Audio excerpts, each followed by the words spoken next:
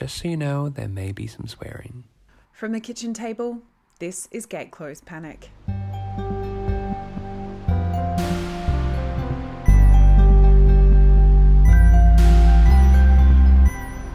My name is Farron Foster. I am a freelance writer, an occasional filmmaker. That's probably it. Yeah. My first memory of Farron was on a lunch break from uni in my early 20s when I was studying graphic design at UniSA. I used to visit Magazine Gallery for lunch and imagine my life designing the publications they'd meticulously curated. I'd see Farron sitting at her computer and imagine the confidence that it would take to put your voice out into the public space in the way that she was beginning to do at that time. It's interesting what we think we know about these sort of public figures, people we feel close to because we're familiar with their tone of voice, we see their faces in print, we run into them at the pub, and we trust them to guide us through understanding the world. This is a long episode, and I've edited it differently to my usual style. I've let it be slow, I've kept in pauses, because I think there's something in the cadence with which Farron reflects on her life and career that speaks to how differently she's thinking and living when compared to those early days. Whilst great independent journalism is vital, it can also be hugely exhausting for the people creating it. And I like hearing Farron weigh up the benefits of her more prolific periods of work against those personal pitfalls. Like all of my season 3 episodes, this was recorded in late 2020, and the slowing down that you hear Farron refer to in her life is something I think a lot of us were starting to aim for last year. And maybe a reminder of that is good as many of us begin to sort of passively return to the status quo. Farron is a thoughtful, articulate, and really candid conversationalist. Her storytelling speaks of somebody with a genuine interest in reflection and in understanding her life as part of a larger social picture. Enjoy the episode. Just starting wherever feels sort of natural to you, when did you first start thinking about work kind of in earnest? I think it was reasonably present in my childhood, the idea of productive work. Certainly we didn't have a lot of money when I was growing up, and it was obvious to me that I would need to bring in some cash to support myself. Not that I was ever deprived of anything, but just that there wasn't the luxury of like, maybe I'll just do a degree for fun. But I remember first thinking about being a writer when I was really small. But I think that's pretty normal. Yeah. Doesn't every 5-year-old want to be a writer? I mean, maybe writers think that every 5-year-old wants to be a writer. But you're right. I mean, it is probably one of those careers and also one of those passions that we learn about quite early on. Yeah. But I'd always been interested in writing, and I did pretty well in writing at school until I had a teacher who just didn't like how I wrote and used to give me really bad marks. How old were you? This was in year 11 and 12. Right. But luckily I did a moderated, I did the International Baccalaureate, so it's externally moderated, and her marks didn't stand. What do you mean didn't like? She thought that that my writing was not structural enough, I think. Maybe a little bit too loose. And I can understand if you're assessing against a set of criteria, you need to ensure things tick boxes. Yeah. And she just used to give me really bad marks, and I was so confused and quite upset because I was one of those academic kids that expects everything to be perfect. I think I strategized that the easiest way to make money as a writer, to have a steady career as a writer, would be to study journalism. What was the culture in your house around sort of what you're expected to do in terms of after leaving school, in terms of earning money and study as well? My mum is very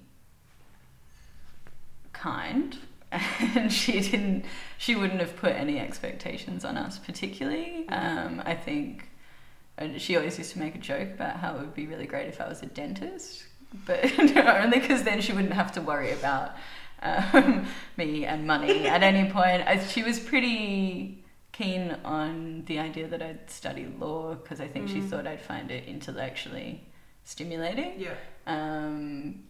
But there was definitely no actual pressure. Right. Just like, you know, an adult attempting to give a teenager some guidance. Yeah.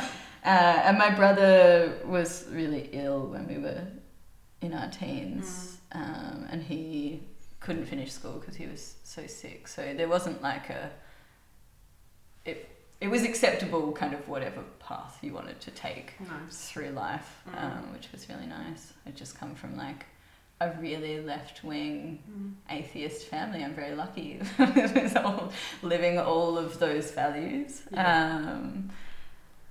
So I chose journalism and then I deferred for a year. I think, again, lots of academic kids, like I didn't feel a lot of pressure in year 11 and 12, but I did feel that I just wanted to not expect so much of myself for a year. Yep. So I was like 16 when I finished school. Yeah, right. So I went and worked in a cafe for a year. Somebody threw fry pans of hot oil at me, and it was a generally pretty wild experience. Oh my god! It was amazing. Fuck. But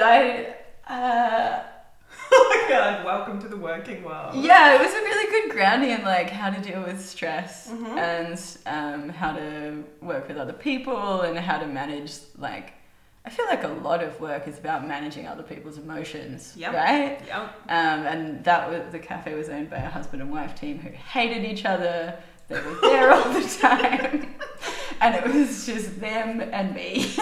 Jesus. And they weren't having a good time. Interesting little insight into working with a partner. Yeah, totally. Interesting that I would go on to work with my partner, or two of my partners. Didn't put you off then. I thought there's no hot fry pans here. What could go wrong? Okay, so that was for a year, and then did you start after that? Yeah, and that year was actually I think it was the Howard government, and they were upping the university fees quite significantly. So I wanted to take a whole year off, but I ended up doing one subject in my gap year in order to get the cheaper university fees for my whole course. Right. But it was interesting starting uni at a time when like the student unions were very strong and there was something to be said at that time. Like there was a big issue to tackle. But then they defunded all the student unions and the rest of my university was a very quiet political world. How was it for you? That's studying and being at uni. How did you find it? Disappointing is probably the biggest. Because it wasn't what you'd been expecting it to be? Yeah, I just expected that university learning. I think I was very spoiled by my high school experience. I went to a really good public school, but like we did philosophy, doing the International Baccalaureate, you have a very rounded way of thinking about things. They teach you analytical skills. They teach you critical thinking when you're in year 8. Yeah. And so I thought when I got to university, it would be an extension of, digging into perspectives and how perspectives are formed and dominant narratives and it wasn't. It was the journalism course at UniSA is reasonably practical, which I think is a good thing in lots of ways, but just not how I'm inclined. I'm much more interested in, looking at the ethics of storytelling and examining language and how it reflects cultural ideas, and that just wasn't part of the course. It's like, this is how you use a radio studio, which is also really interesting, but only for like until you get it, and then it's not so interesting. Yeah. Yeah, right. Well, how in that case, sort of how did you just stay in it full time, basically through the whole course? Yeah, I studied. So I did a double degree with international studies as well. So it's like a 4 years full-time degree, and I worked basically full-time in hospitality as well. Fuck. How were you living? Were you in a share house or at home? I moved out of home when I was 19, so I think I was at uni for 2 years before I moved, and I lived in the hills, so I was like mostly living in my car, like driving down to McGill for uni, then going to work in the city, working late nights, and then I was doing radio for uni as well, like breakfast news radio. So I would start sometimes at like 4. So sometimes I would actually just like sleep at a friend's house or sleep in the back of the car for a couple of hours and then go to radio. Isn't it confronting when you think about how much energy you had as a teenager? Oh my God. I also was, I used to compete like at a national level with show jumping. What the hell? So I was training like 3 horses, and on lots of the weekends like driving far out into different parts of the country and competing, and then coming back, and I just think about it now and I'm like, and drinking really heavily. Yeah, of course. Like, I don't know. I was very sick a lot of the time though, which makes sense. Yeah. So. Wow. Okay. Yeah, it was a fun. I think it was fun, but it was also like, now I think about it, I just completely refused to let myself have any downtime, any time by myself. I didn't really like thinking. Yeah, just thinking I found really confronting. So it was heaps easier to do a million things. Yeah, right. Were you conscious of the fact that you were avoiding that at the time, or is that only retrospectively? I think it's retrospective. I think at the time I was like, I like being busy. I thought that I was a social person, which is entirely wrong. Or I don't know if I've just changed. Yeah. Yeah, I thought that I just liked to live my life that way. But on reflection, I was just, didn't want to spend any time being me. Yeah. Yeah. Did it continue in that vein the whole time you were studying? Yeah, I think so. Because I finished studying reasonably young, like 21 or 22. Yeah, right. I just wonder, because I think, if you're kind of living at that sort of a velocity, once you get propelled out of university, what do you do with yourself when you don't have that focus point anymore? Yeah, I think that's interesting. I had shifted focus from university because I found it so disappointing. Right. I found the international studies degree reasonably interesting. That did have some of that more philosophical way of thinking about the world in it. But by the end of my degree, I was not really going to lectures or tutes. I was I would read the readings, I would write the assignments, and I usually got decent enough grades to make up for my lack of attendance. Yeah. And then I would be at work.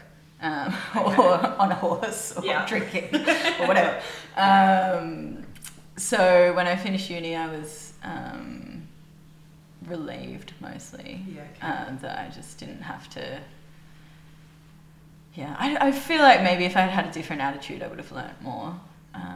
But I was mostly relieved. Like, I felt like I was just doing assignments to get the degree. I wasn't learning anything. I wasn't getting anything out of it. And I'd started working at Radio Adelaide, the community radio station, before the end of my degree. So I was learning a lot from the journalists there. And I felt that was a much more satisfying way of getting experience. So yeah, when it was over, I was pretty stoked, really. And what were you thinking you would do next? Naively, I thought that I would find a job as a journalist. Of course. But I do, I don't know if this is a funny story for anyone but me. I thought that I didn't have any real feelings about it, but I do remember going to my graduation, learning that the people either side of me had jobs at TV stations, and just quietly crying. Because I was like, I've been in lectures with you guys and I really didn't feel like you were even that interested. But, you know, TV journalism is a different beast as well. Yeah. A very different personality, I imagine. Yeah. But what I ended up doing, I was working at a coffee shop on Hindley Street full time, and the Fringe was like 2 doors down, so I made coffee for all the people who worked at the Fringe. Nice. And I think out of pity, they gave me a job as a publicity coordinator. Brilliant. So that was Brilliant my first of framing yeah. something that you managed to achieve. They just kept coming in and being like, so what are you going to do now you finish uni? And I kept being like, I don't know, maybe I'll go to Bordertown, they're advertising for a journalist or something. But I really wasn't committed enough to do what you really need to do as a journalist, is go country. Yeah. Like, try and get into the ABC cadetship program, go country, really like do the hard yards, be the real estate editor at a country newspaper. And I was too busy. Like, my boyfriend was in a band. I can't go live in Bordertown. Come on. Yes, so I got a festival publicity. job. Yeah. Well, that's not so bad. Not Bordertown. Yeah, I mean, I'm sure Bordertown's actually great. Yeah, so sorry, Bordertown. I was just a dickhead, obviously, at that age. It was a 3-month contract, mostly over the festival's duration. I loved the team that I worked with. They were lovely people. But publicity is it's a difficult job, I think. And you have to be really good at it and have this energy that I don't have. Yep. And it's so... it really involves a lot of communication. You have to be relentlessly positive. You have to deal with other people's problems, like their deadlines, their lack of interest in their jobs. And I found it just really hard. I don't think I was bad at it, but I didn't want to spend the rest of my life trying to convince journalists to write about something they weren't interested in. Yeah. Yes. Yeah, and I think if you are kind of starting to realise slowly that perhaps you're not as social of a person as you were telling yourself you were, publicity is going to be the thing that hastens that process. Absolutely. Especially publicity for a festival where you're like out with the artists, with the media, facilitating what you would call organic interactions to try and get stories off the ground. You're making friends with people, so they have more obligation to write stories for you. Yeah. I have like 4 friends. I'm really happy with that. I don't need to expand my... No, absolutely. And I mean, just the fucking emotional labour that goes into that, and how intensely compromising it feels. And I mean, I do think you can kind of dilute that a little bit if you feel like what you're trying to promote is worth promoting. But nevertheless, leveraging your friendship for a return, it's never going to feel good. Yeah. I feel like I have some really good friends who are in publicity, and they have this magic where it's not exploitative, and I think they maybe just have a better idea of what stories will sit with what publications than I ever managed to wrap my head around. But I think the other interesting thing about that job was my boss was a heterosexual white male, which is very rare in publicity. There's a lot of women, a lot of gay men as well. not to be super generalist, but I think that's like marketing and publicity. Yes, people get pushed into those areas. So I had a sort of a different experience of publicity because I was attached to Duncan. Right. And he was, I guess, treated differently than if I'd had a female or a non-binary or a, not straight boss. Yeah. Different how? He was one of the boys of the... And there is, weirdly, in arts journalism, a bit of a boys' club. Or there was back then, I'm not sure if there still is in Adelaide. But, the arts editors of the national newspapers tend to be men. Yeah. The arts editor of The Advertiser is a man. There's Peter Gers, who is really, really a man. It's really a boys' club, and inevitably, I think if you're selling stories to that group of people as a woman, you, when you get really desperate, you fall back on a different set of skills or a different way of appealing to people, whereas he was matesy. And on the plus side, he didn't expect me to flirt for stories or anything. He was really reasonable about that. But I think having been around the industry since that time, I've realised that I probably had quite a sheltered experience of publicity and still really found it confronting. Yeah. Where did you go after that stint? Yeah, I was just trying to remember. That was 3 months. And then I think I was just working full-time hospo. Josh, who would later become my partner and who I would later run City Mag with, had started his first magazine. So I was doing some writing for that. But it was very, unprofessional. They were doing a good job. My writing was heinous. What were you writing about? Oh, whatever they threw me. I remember writing about trauma in the armed services and having no idea what I was talking about. Wow. I think I interviewed a psychologist who had done a PhD in the area, but I was just like an early 20s person writing about something they don't know about and trying to use big words when it was unnecessary, that kind of thing. But I managed somehow to get a internship at the Independent Weekly, which was a weekly newspaper that Adelaide had as an alternative to the Advertiser, similar in model to the Saturday paper. Yeah. And I don't really know how I got the internship. I think a friend of a friend worked there, a classic Adelaide story. Yeah.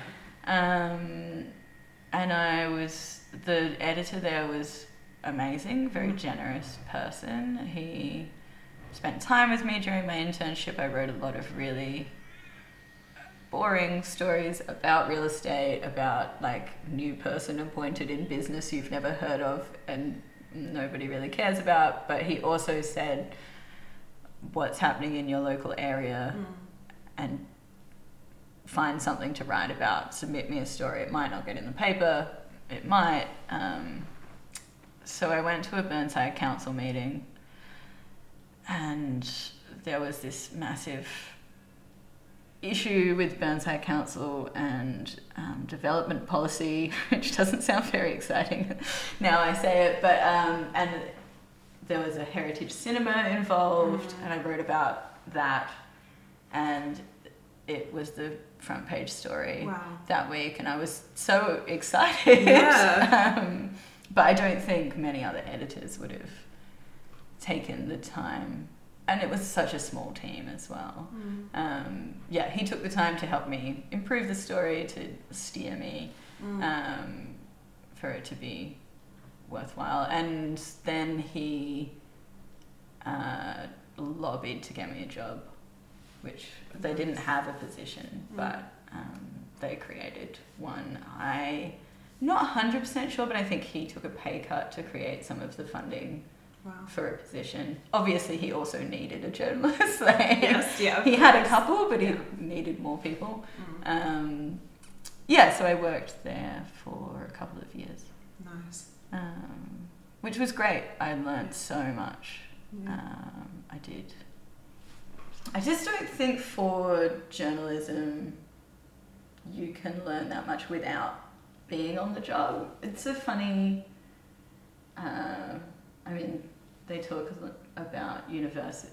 I don't know if other people have been following the political debates around what universities should be in Australia, but the history of universities are really interesting, and things like journalism got dragged from basically technical training into universities' academic training, and I just don't know if they're really suitable to be in that system. And what I was craving while I was at university, which isn't very technical, I got that on the job as well. The ideas about what is and isn't appropriate, what is and isn't ethical, how to deal with the subject-writer relationship, all that stuff you do get on the job if you have good mentors around you, and people who are willing to take the time to have a conversation. So the 2 years I spent at the paper were amazing. I did state budget lockups where they lock you in a room for 8 hours with the treasurer and boffins from the treasury department, and you have this stack of papers that the budget for the year that nobody's ever seen before, and you have to read it all and ask them questions and then write stories before, all in the 8 hours. I imagine that being a pretty steep learning curve. Yeah, it was pretty crazy. And especially because it's an independent media, nobody has any resources. You're doing 5 people's jobs. Suddenly you're the business editor 6 months into the...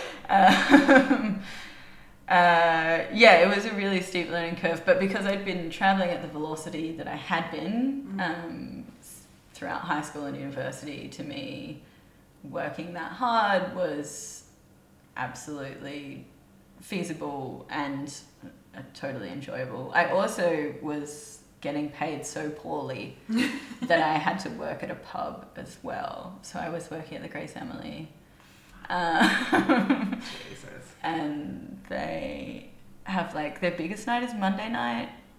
Yeah, because they've got music, right? Yeah, they have a open jam night on Monday nights. So I would work Mondays till 3, and then we would start. We had rolling shifts at the paper, so I didn't always start at 6, but some weeks I started at 6. It's just I got really sick there. I also lived at the pub for some of that time, so I was not sleeping and was drinking a lot because it was loud. There's no point trying to lie down and go to sleep at 9 p.m. when there's a pub below you. No, absolutely. Fair enough. Yeah. And if you've got the energy, then... Yeah, totally. There's no part of you telling you not to do that stuff, I think, when you're that age. Yeah, definitely. Yeah, right. Did you have a sense that that was coming to a close when it was, that job? Yeah, the paper shut down, and that's why I lost my job. It was funny because it was always in a state of disaster. So I don't think I anticipated that it was going to shut down. Mm-hmm. I thought we would be constantly in flux between... We had a bunch of other publications that we did for money. There was the Catholic newspaper that we did. There was something called Sports Beat, which sat in pubs. And that company also had in daily. Right. So we were doing the online and the print. So I thought we would just constantly be kind of moving, bringing on new publications, letting go of other ones to try and make the budgets work. Yeah. But it was 2010, I think, that it shut down. It might have been 2011. But I guess it was kind of like being at the forefront of the beginning of the media collapse in Australia. Were you conscious of that? Were you feeling like it was part of a bigger shift? Yes, I think so. I think anyone who worked in journalism was probably pretty aware, because we were, especially because of the generational crossover. So my generation of journalists were, early 20s, but working with people who were 50s or whatever, who were our bosses.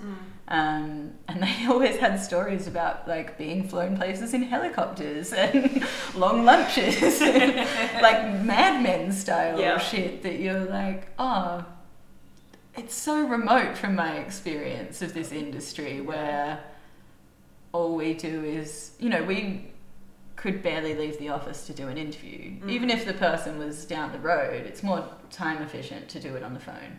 So you do it on the phone.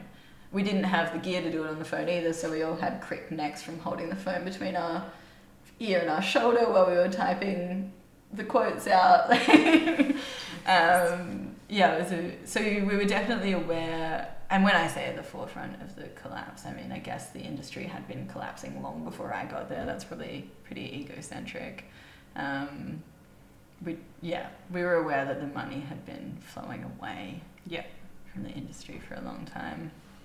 But it's interesting as well, a lot of the time, and I think this is a good thing in theory, editorial is separate from sales in most offices, and they don't talk to each other very much, like, maybe over a beer, but not about work. So the journalists often don't have a good picture of the financial health of their publication. And I think it's strange to work in a business where your wage is paid, but you don't really understand the product that brings the money in. Like, you don't understand what people are selling to advertisers. And in some ways they're selling your work, but in other ways they're definitely not. They're selling your audience. So I was aware, but probably nowhere near as aware as I became after beginning to run my own publication. As you were sort of exiting that role, did that awareness inform what you were thinking you would do next, or was it for you really evident that you would just sort of continue on in that industry, irrespective? I think I was pretty devastated by the loss. Because it did feel like there weren't any other opportunities, and I felt like I had a lot more to learn from those people as well.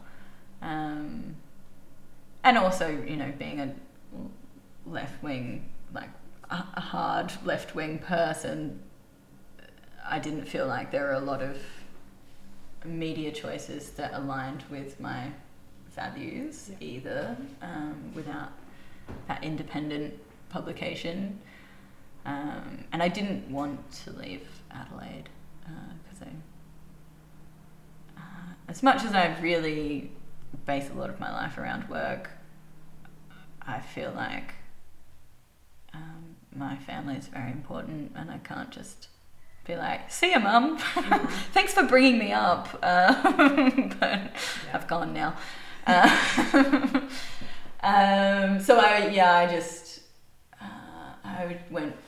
started working at the pub pretty much full time and being sad. And then I got a dog. And I was like, I don't know what I'm going to do with my life, but at least I have this puppy. And Josh was running an art gallery. So I helped run the gallery, worked at the pub, and then my former boss from the paper got me a job in politics. I didn't know that. Yeah, I worked for Kelly Vincent for a couple of years. What did you do for her? I started as her media advisor, and then I became her chief of staff. Wow. But I became her chief of staff because the chief of staff I started under was leaving.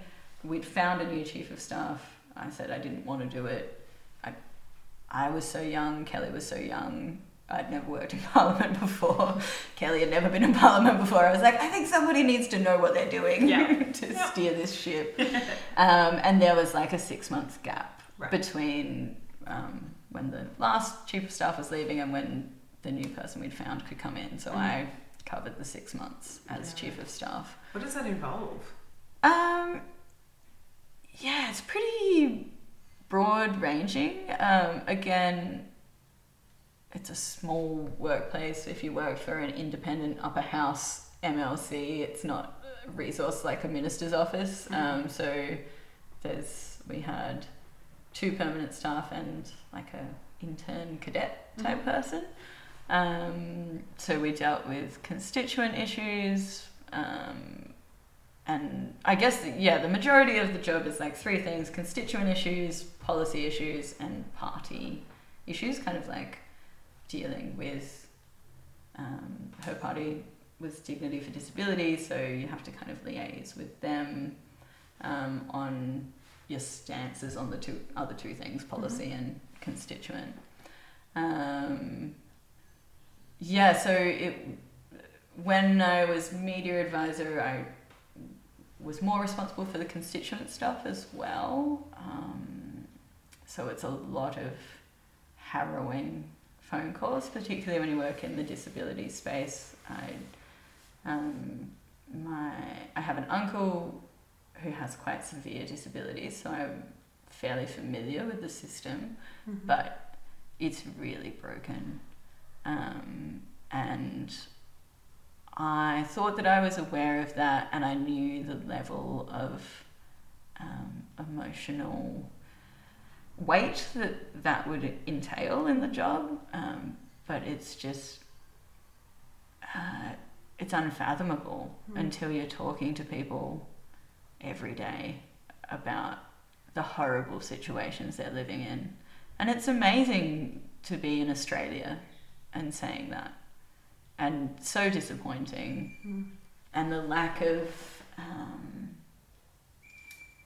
just the lack of care for individuals that I would see as we advocated for them was astounding. I don't know how people can work in those spaces and forget that their job is to improve people's lives, but really most of the time what they're doing is leaving them in dire circumstances. Did you find that experience crushing, or did you find it sort of agitating? I think I found the constituent side of it enlivening in a way that I really wanted to fight. But then that was paired with the political side of the job, which I found crushing. I had thought I was very cynical about politicians, and I realised that I was not cynical enough, which I was really surprised about. But it's so self-serving, our political system, and it really enables people to see politics as a career, which results in them thinking about their own goals first. Not all politicians are like this, but I would say the vast majority of them. The idea of public good is so far from their minds once they're in a position of power. And I just was actually surprised by that. I thought there would be both things, a balancing of public good and personal ambition, but they're wasn't. And there's so much doublespeak in politics as well. You're sitting in a room having meetings with people and you know they're lying. And it's not really lying, they're just pretending that they agree with you to get something or whatever. And both hospitality and journalism are very plain speaking worlds, and I found it really hard to deal with all the bullshitting that we had to do every day, with pretending that people's positions weren't heinous when they clearly were. I found that really crushing. So I got kind of caught in the middle where I was like, I really want to fight for this constituency we've got, and then the system through which you can ultimately achieve something, the political system, is so dysfunctional. I don't know what to do. How long did you do that job for? About 2 years. Yeah, right. And I think Kelly is a really amazing person, and she was less crushed by these forces than I was, which is great.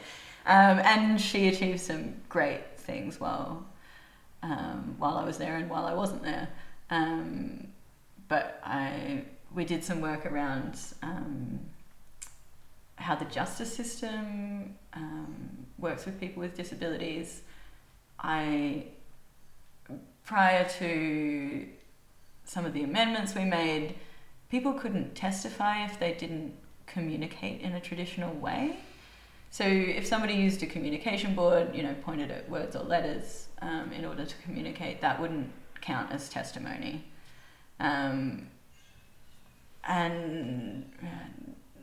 it just resulted in all these pedophiles getting away with abusing children with disabilities, and it was awful. But I feel like we made some really positive changes to how the police deal with people with disabilities and how people with disabilities are considered in the court system. And that was a real uphill battle, but Kelly really kicked some goals there. Yes, yeah. So it's nice to have, there was definitely some positive stuff as well. Yeah, I mean, it's difficult because obviously there is a greater level of duress that you're under in a role like that, but I guess sort of correspondingly there can be a really great sense of achievement, really substantial achievement that's born out of that. Absolutely. Did you leave it because you wanted to get out of politics? Yeah, basically. I was beginning to feel completely crushed. And also I was beginning to feel drawn back to writing. There was quite a lot of writing in that job. I wrote a lot of speeches, I wrote a lot of press releases, I drafted amendments to legislation, which I'm entirely unqualified to do. But they go through legal people after you do it. But it wasn't, writing was like 10% of the job. And I was just itchy to get back to it. So I left and kind of was like, I will go write a book. Oh, sure. Just like that. What were you thinking you were going to write a book about? I have a book that I've started working on now, somewhat 10 years later. My grandmother wrote her autobiography, but she was fairly mentally unwell, and she also had she had bipolar disorder. I think that is the right nomenclature for it now. I just always forget because it used to be called something different. Manic depression. Yeah. And I know that it's really important to get it right, so I always freak out about it. She had bipolar disorder and also early onset dementia at the same time, which is a pretty interesting combination for someone to deal with. But she was an amazing woman, She came from Turkey and she spoke 7 languages, even though she had no formal education. Wow. She was an artist. She was just amazing. She mosaicked, she painted, and she wrote this book that was apparently quite good because a small publisher picked it up.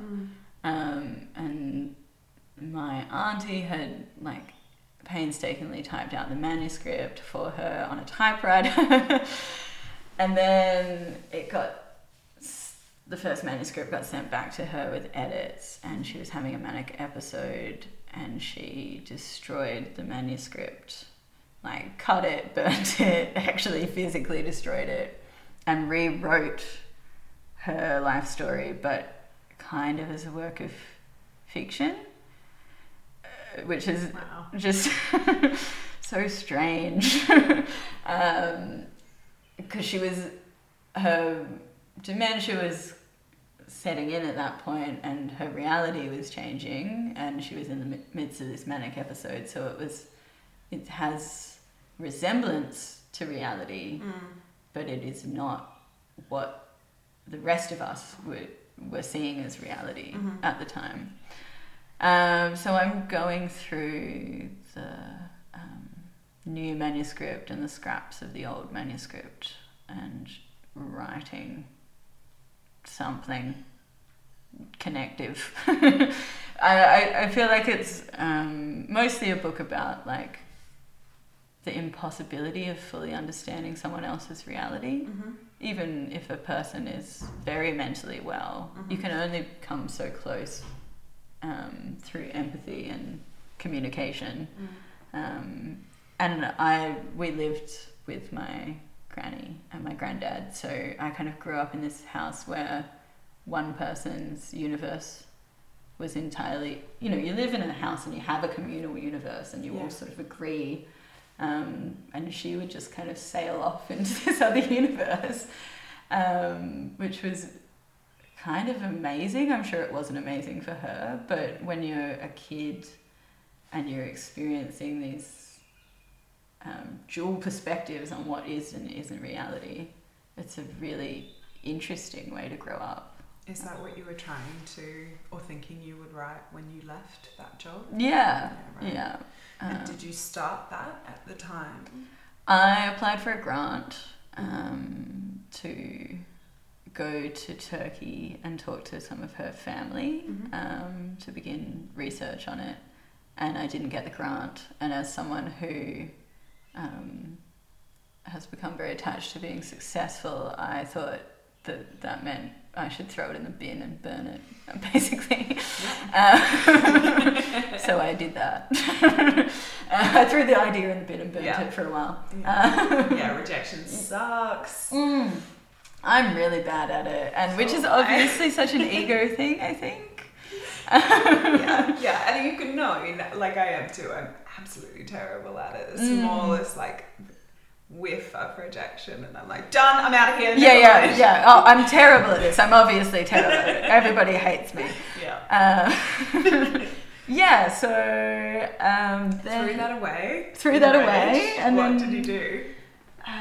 Josh and I were still running the gallery, kind of. We'd been running it the whole time I was in Parliament, and we decided that but we were kind of struggling to pay the lease on, like, the commercial lease cost on the space.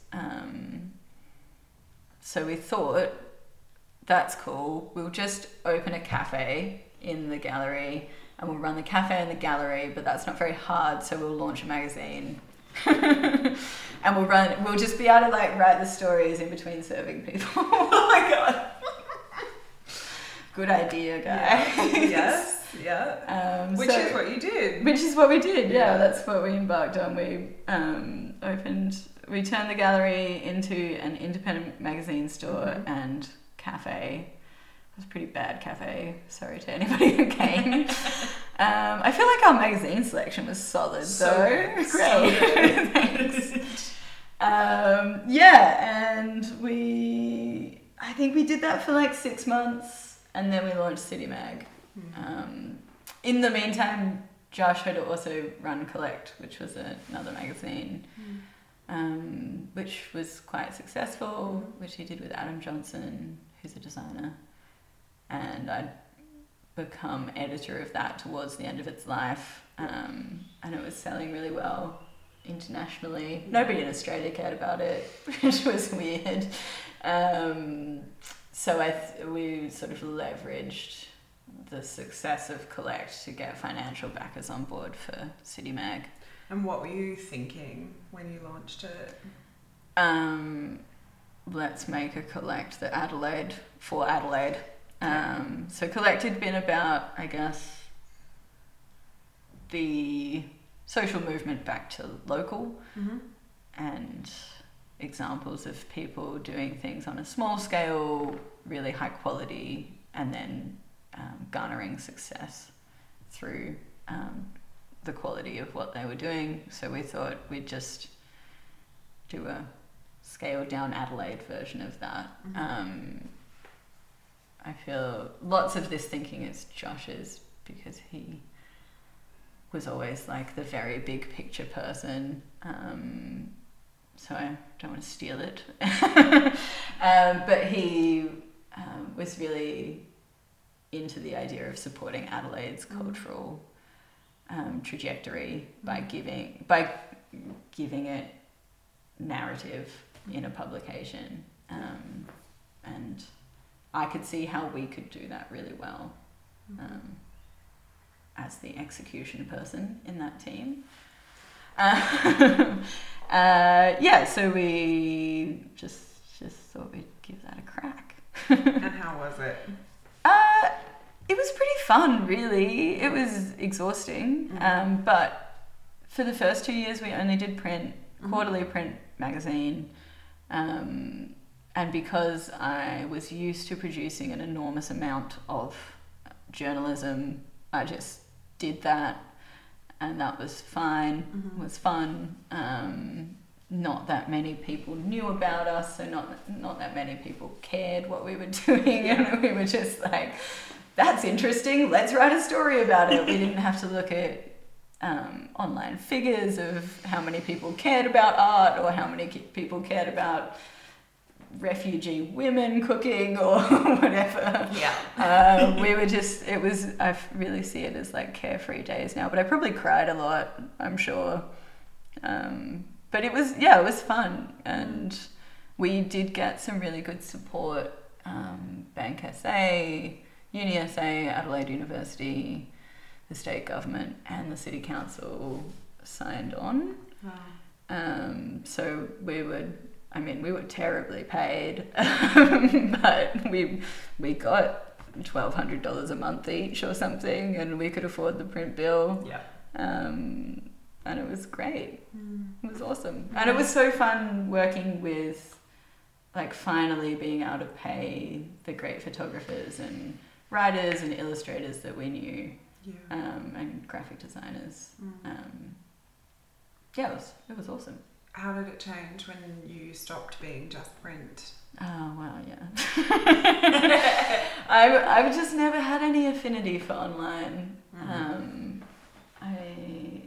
I guess I'm the right age to not get it. I'm 33, being 33 in 2020. I feel like the internet arrived when it was definitely around before I was 10, but people started talking about it when I was 10, and I've just been a Luddite my whole life and just pretended it wasn't there until I was, in high school and needed Wikipedia. And MSN Messenger, obviously. Of course, yeah. So online was just... And you just have to feed online so often. You can't have a magazine website without new content every day. Yeah. It was a whole new world that was just exhausting.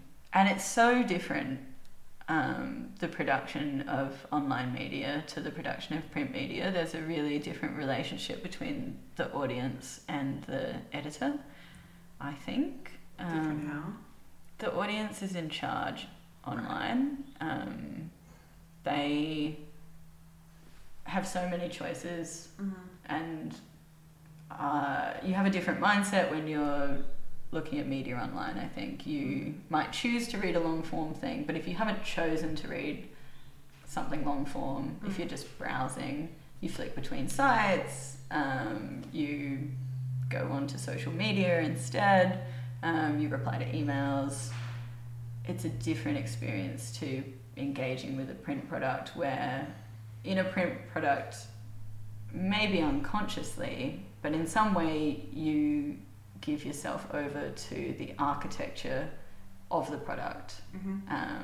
And there's a narrative that you can unfold through the architecture of the print product. And I just found it so overwhelming to think about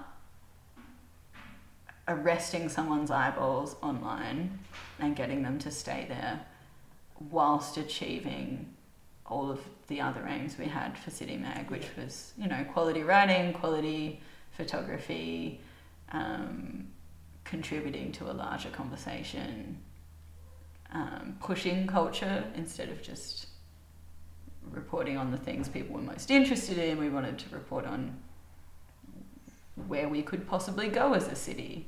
But I don't think that content makes as much sense online. Maybe it does, but it's hard to balance with an online business model. Where you just need, honestly, hundreds of thousands of people to be reading every story. To make it viable. So where did things go from there? We started an online partnership with InDaily, which was great. They needed more of the kind of content we made, like food and drink content. But also they wanted, I think, to bring younger readers, to introduce younger readers to InDaily, and to diversify their audience. And we needed a mailing list and people to see our online content. And that was a really constructive partnership. So they would send our weekly story roundup out to their readership. And our numbers really improved because of that. But we're really lucky that another independent media organisation saw value in collaboration instead of competition. And I think that's pretty rare, that kind of foresight, especially in the hungry, lean world of modern day media, where people just want to take your advertisers and your readers and leave you in the dust. And we experienced there's a very aggressive side to media in Adelaide because it's a small economy, small pool of advertisers. People will go through your magazine, ring every one of your advertisers and give them, say, we've got a bigger circulation, we'll give you a cheaper price. And just take people from you.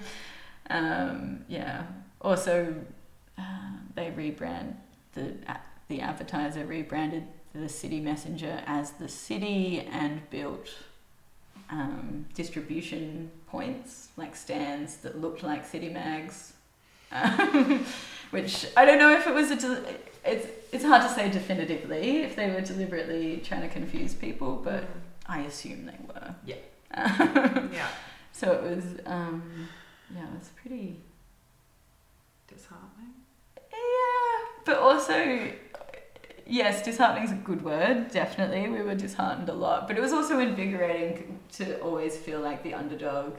And, you know, we felt we were so full of purpose and we were just saving the city. So, well, that's helpful. Yeah, thanks to us. So it was also energizing a lot of the time, the adversity of it. yeah, and it's awesome to feel like you're building something and that you're steering it. It's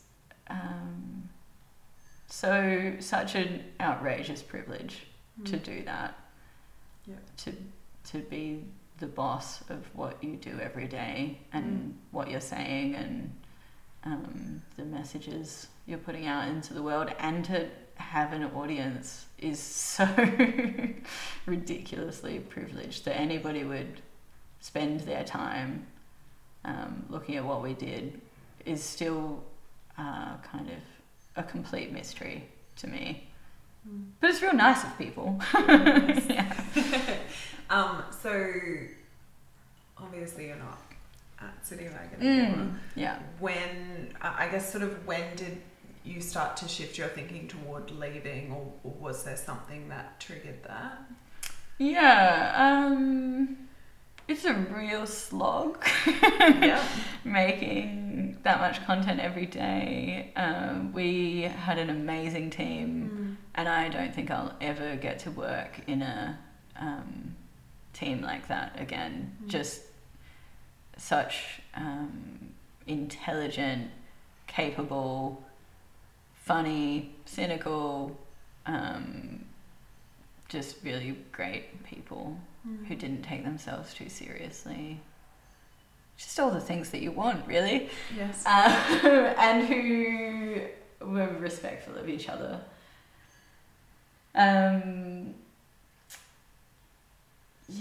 But I was just beginning to get really burnt out from the online stuff, from feeding. It really feels like you're just feeding the beast. That if there's not a new bar or cafe or restaurant opening, you failed.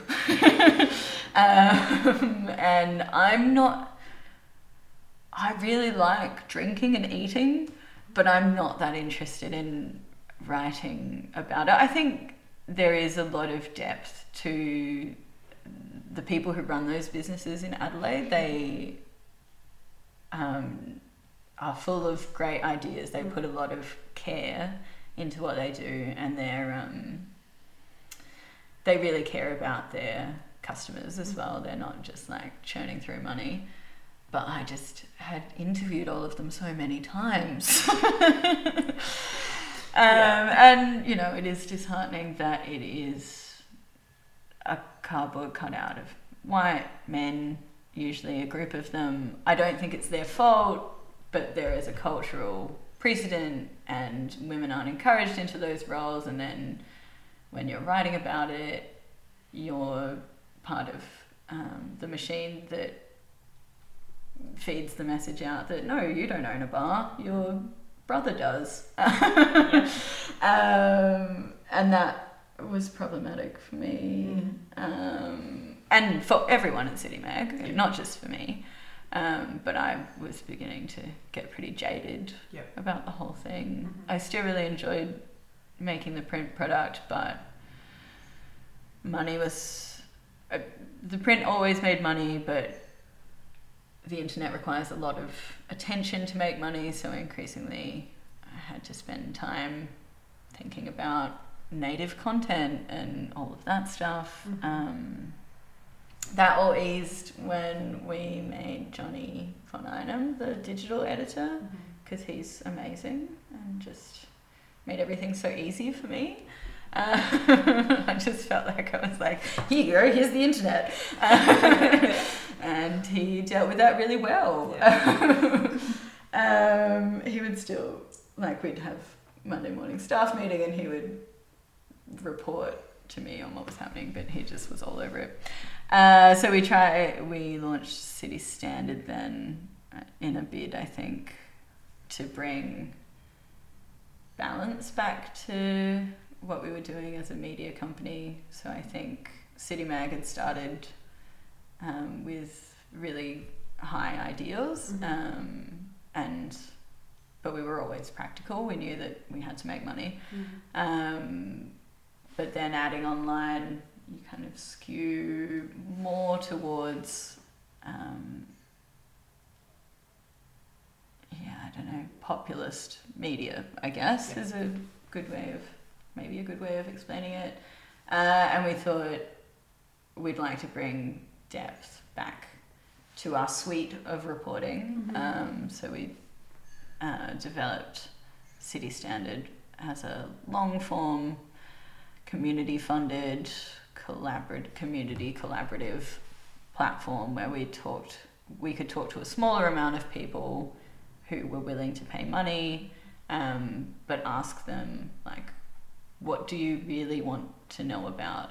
And then my dream was just to spend my days writing long-form, investigative, deep thought pieces. Didn't work out. But, it was worth a try. And then I think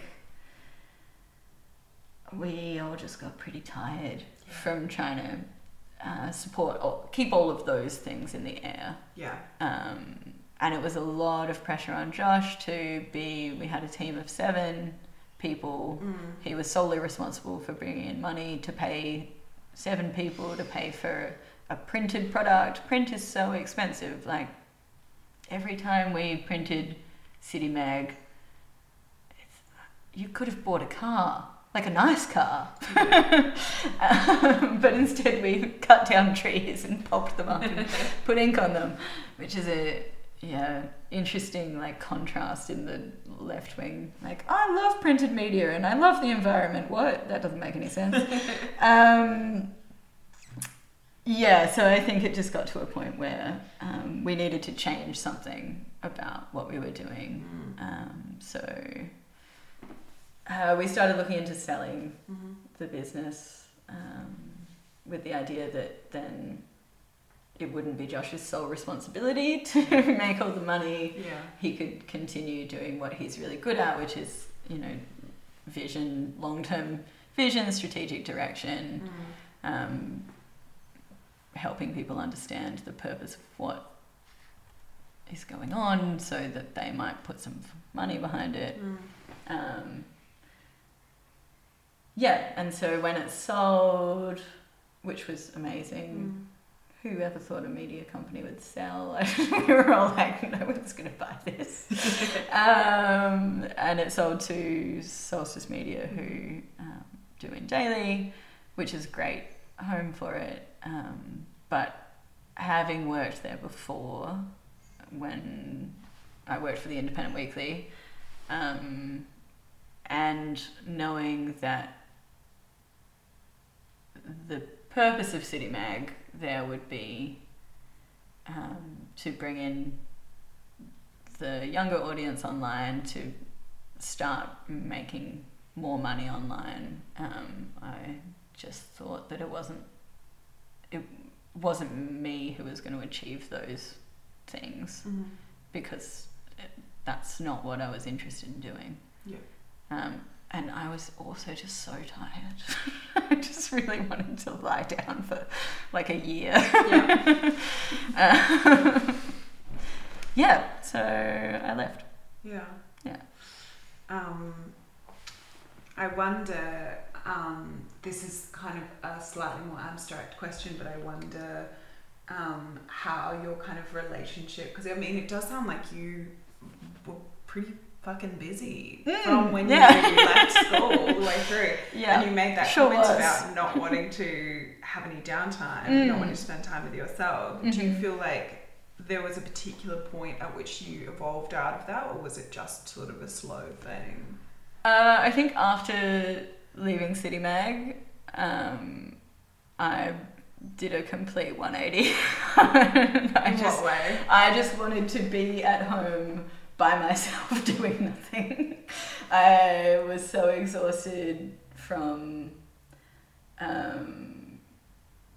between dealing with our sponsors and advertisers, which I wasn't directly responsible for, but we were very lucky that we had mostly people who gave us money because they did believe in the ideas, so they had a lot of constructive things to say, and it was generally pretty good to listen to them. but like interviewing 6 people a day, talking to those people, leading a team, I just never wanted to say anything ever again. Never wanted to explain anything. I just wanted to be completely silent and not see anyone.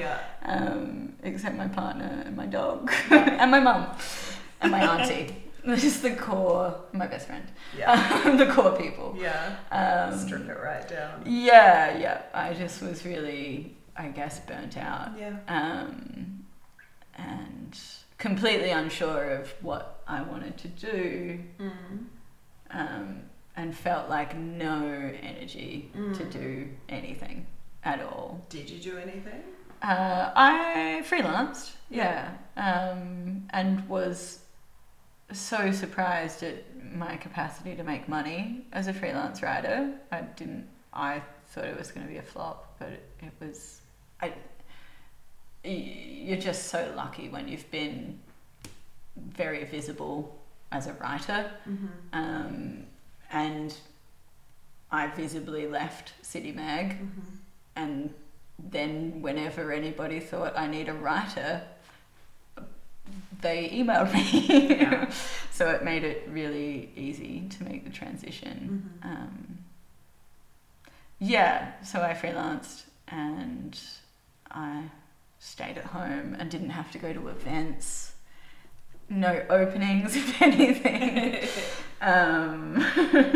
Didn't have to go out and drink heavily because I was so stressed that I couldn't sleep or eat. Sounds like an improvement. Yeah, it was awesome.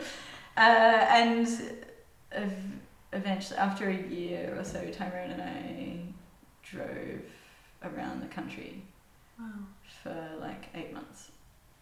Amazing. Which was great. It was a real extreme version of not doing anything or seeing anyone. What motivated that decision? We were cycling through ideas of like just something to break the cycle, because when you're in Adelaide and it's very easy to just continue doing what you've been doing. I finished working at the City Mag, got freelance work from a lot of the people that I had known, worked tangentially with through City Mag, and there wasn't, while I was doing a lot less stuff, there wasn't space really for thinking about what direction I wanted to go in. And I think that was similar for Tyrone. He'd been working as the creative director and went into freelance design and photography, and we felt like we could just, if we didn't consciously get off the cycle, we would just keep going. And I think it's worth stopping and asking, like, is this good? Do I like it? And maybe it is. Maybe it's not. And we thought if we got in a car, drove into the middle of the country where nobody could call us, that would probably break the cycle. Did it? People, it's also really scary as a freelancer to do that, because you don't have much security, and your security is being available whenever anyone calls you, and if you're not available, they'll find someone else. So you know that you're going to come back and not have work. But that was kind of the point. So it was scary, but also it did fulfill its job. How long ago was that? I think we came back last November, so 9-10 months ago. And I guess what were you kind of hoping, or how were you hoping your life would look after you guys got back? It was a bit of a failure in a sense, the trip, to work out what I wanted to do with my life, because I just swam in waterholes, lived in the ocean, got really incensed about mining and racism, and didn't work out what to do. But I did, I think it was really valuable in it that it enabled me to examine my own priorities, which is really valuable. And I don't feel so much that I am 100% defined by my work now. Yep. I'm heaps happier to just be like, that sounds fun. Sure. You're a good person. I'll work with you. So that's really nice. I think it's just made me much more relaxed about not knowing what I'm doing. But it's really confronting being not working for that long, and spending all that time by yourself / with one other person. But also like crazy lucky and have the financial resources to do that and stop whinging. Jesus, man.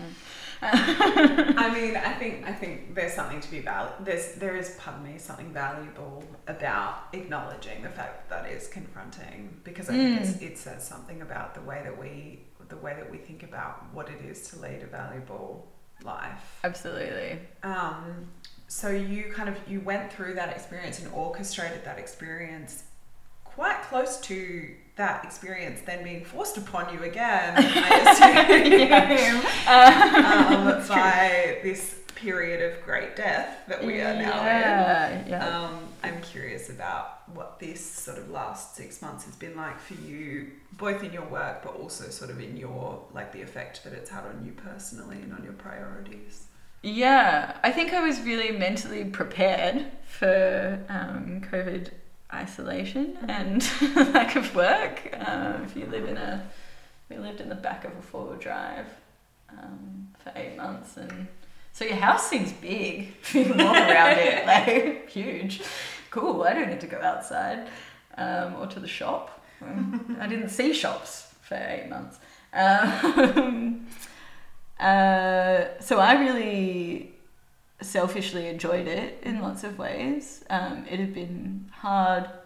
It was quite hard coming back from being on the trip. I found it really overwhelming, having responsibilities to people again, attempting to fit those around work, just living a normal life I found really difficult. And I just kind of like gotten used to that again, and then COVID hit, and it was such a relief to go back to not having to live a normal life and be responsible. And I just find it really hard to literally respond to emails, text messages, phone calls. I know that lots of people have the same thing. I don't understand it very well. I don't know if you understand it better. I mean, I think that there is a personality type who is, it's sort of enviably, and to some extent I think I am like this, able to just swiftly and naturally respond in the way that you would if somebody said something to you. Like, it's not possible for you to just stand there blankly and silently when somebody just says something to you. And I think with things like texts and voice messages and phone calls and that sort of thing, I had that response, definitely. Okay. It's like, it's a conversation, I'll say what I would say if you said this to me with your mouth, and that, so I'm quite good and quick with that. Yeah. But when it comes to things like emails and also letters, it feels like more like writing than it does conversing. So that is where I tend to get a bit of a block, I think. Yeah. I've just extended it out to all communication. I also feel like I just wish there was spaces where you could be untouched. Yeah. Where you could just be doing whatever you're doing and not have a responsibility to get back to someone. And it's really disrespectful, I think, to ignore someone. Because usually people are reaching out with a genuine, either they have a need, you know, they want to come pick up a crock pot or something, or they're like, let's hang out, or they want to know how you are, or, you know, it's all generally really nice. But sometimes I just want to not be part of the social world, I think. Yeah. And with COVID, you didn't have to be. You're like, well, we're not hanging out. Sorry. Yes, yeah. I mean, there's less expectation. I think people were still contacting, but you could get into those conversations without feeling like they were going to end with you having to commit to something. Totally. And you could just like schedule them for a time that you felt like talking to someone. Just call them back when there's time, because it's not, that person's not going to be out at dinner, they're not going to be at work, they're just chatting. But yeah, my work did fall in a hole because of COVID. So throughout actually prior to leaving City Mag, I've been working with an American hotel company for a long time. They flew me out a few times to make magazines for them about neighborhoods they were building hotels in. Nice. And Josh did one as well. And I was on a retainer for them, just writing articles, blog posts, whatever they needed written, copy about whatever new room type they had. And they, as a company, had really good values about supporting the local community. Like, it was commercial work, but really interesting. I got to interview amazing artists a lot of the time, and it was really cool. So I'd been on that retainer for years, and then COVID. Being an American hotel company during COVID is not good. So they cut my retainer, obviously, and I totally understand they needed to do that. And I also had another client that was an American hotel company who I lost, and all my local work, I guess, paused, but I didn't know it was a pause. And we were about to buy a house. We had put in an offer on a place at Port Adelaide, actually next to where you used to live. Next to Jess and Donna. Yeah, right. It's a great building. Yeah, it's so cool. And I was just, because we didn't have heaps of security when I was young, I can get very stressed about money. Not that I think about it very much, but it's because I've put processes in place to make sure I don't have to. So we were about to hand over all our savings for a deposit on a house, and had no income. It was prior to any of the support packages being announced, and I was just like in the fetal position on the floor. And then I realized we didn't have to sign the contract.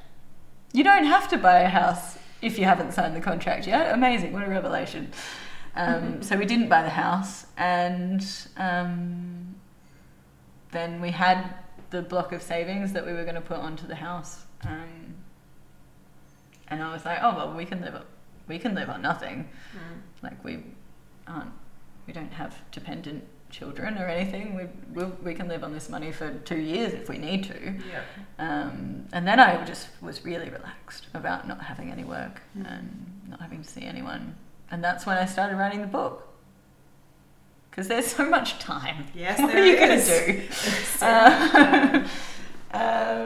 So that was really nice for a couple of months. Also, obviously, outrageously horrible for lots of people in the world. I feel like what's really bubbled to the surface through this, all of this talking about myself, is how lucky I am. Really very, very lucky. Yeah, and after a couple of months, work started coming back in. Mm-hmm. So now I'm doing a lot of film work because people can't fly crews from the eastern states. So, like they normally would, so they have to hire people in Adelaide to make the content. Yep. So there is a company called Run Wild Productions who are lovely, lovely people who give me a lot of work. Mm-hmm. And yeah, writing some stuff. Yeah. Yeah, but also I just started working with the Adelaide Review, and that was really nice to be back in working with an independent publication, and Walter and Amanda are really great people. Yeah. And they're closing down, and that's awful. Yes, it is. It's really such a shame. Yes. Such a significant loss.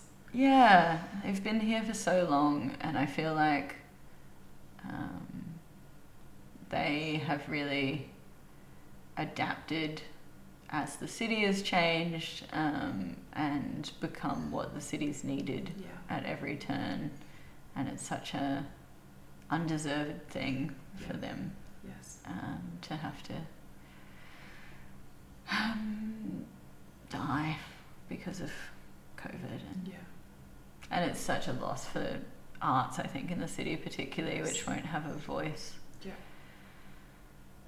Because nobody else, well, I mean, other publications definitely do have really good arts coverage, but it's just not a focus. And without a focal point, it's very hard for cultural ideas to remain strong, I think. Yes. Yeah. I guess I'm sort of conscious of the fact that we're kind of basically up to now, but is there anything that you feel like is salient that we haven't touched on? Surely not. I mean, I didn't really talk about being a woman. It's hard. I mean, it's a pretty difficult thing to do a quick run around. Yeah, totally.